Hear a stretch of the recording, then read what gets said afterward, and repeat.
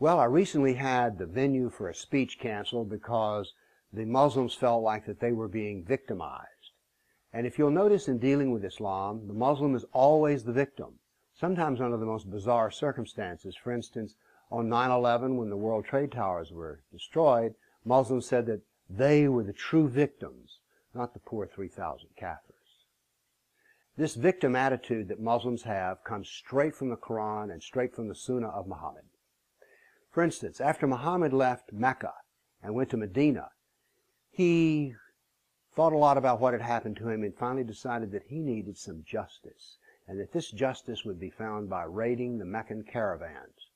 It took Muhammad's jihadists 8 times before they were actually able to kill some Meccans and to kidnap and steal the property. And guess what? The Quran says that the real victims were the Muslims who did this. Because you see, earlier the Meccans had thrown Muhammad out of Mecca, and throwing him out of Mecca is worse than murder. So Muslims are always the victims. They're never wrong. But it got me thinking, it would be interesting to show how Muslims create victims. For instance, I've already told you one.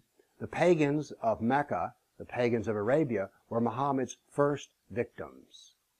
Then, the next victim he had were the Jews of Medina, because when he moved to Medina, it was half Jewish.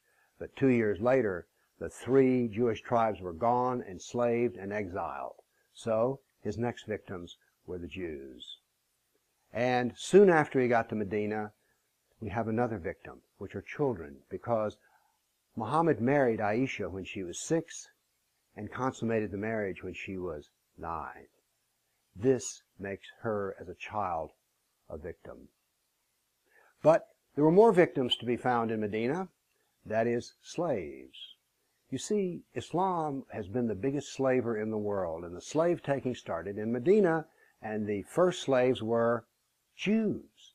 Because although Muhammad killed 800 Jewish men by beheading them, the women were sold as slaves.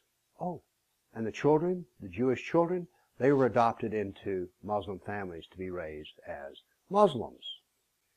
And it was in Medina also that another set of victims were established in Islam, that of women. Muhammad established through a whole series of traditions that beating your wife was, well, not a good thing, at least an acceptable thing. One of his more famous hadith is, never ask a man why he beats his wife. Well, now women are the victims of Islam. And Allah weighed in on this issue as well, because in Surah 4, women, it says that men can beat their wives and gives a succession of steps on how to do this in the proper way. Then when Islam left Arabia behind its jihadists, it found new victims. For instance, as it moved east, it found Hindus as victims, and then it found Sikhs as victims, and it found Buddhists as victims. So you get the idea here that although Muslims are always the poor, aggrieved victims, they are the oppressors, big time. But it goes beyond human beings. You see, Muhammad, for reasons which are not clear to us, didn't like dogs, and so dogs became a victim of Islam. Oddly enough, there was a peculiar kind of snake that Muhammad didn't like, and so they became victims as well, as the Muslims tried to clean all this particular kind of snake out. But now we get to another victim, critical thought. Because you see, the Sharia forbids critical thought. It forbids any thought which contradicts any aspect of Islam. Islam is perfect, it's true, and so therefore anything which contradicts it is false, and it's simply not allowed. One of the thoughts you might have if you're a Muslim is, I might like to leave Islam, but no. You cannot leave Islam, or if you do, you can be killed. So Islam is a little bit like that Hotel California song. You can check out any time you like, but you can never leave. So critical thought's a victim, and here's what we see today, is that Islamic suppression of critical thought is on the rise. As more and more Muslims go to the federal government and the state government and say, oh, we're being victimized by these oppressors who want to quote from the Quran, the Hadith, and the Sirah, so you must shut them down.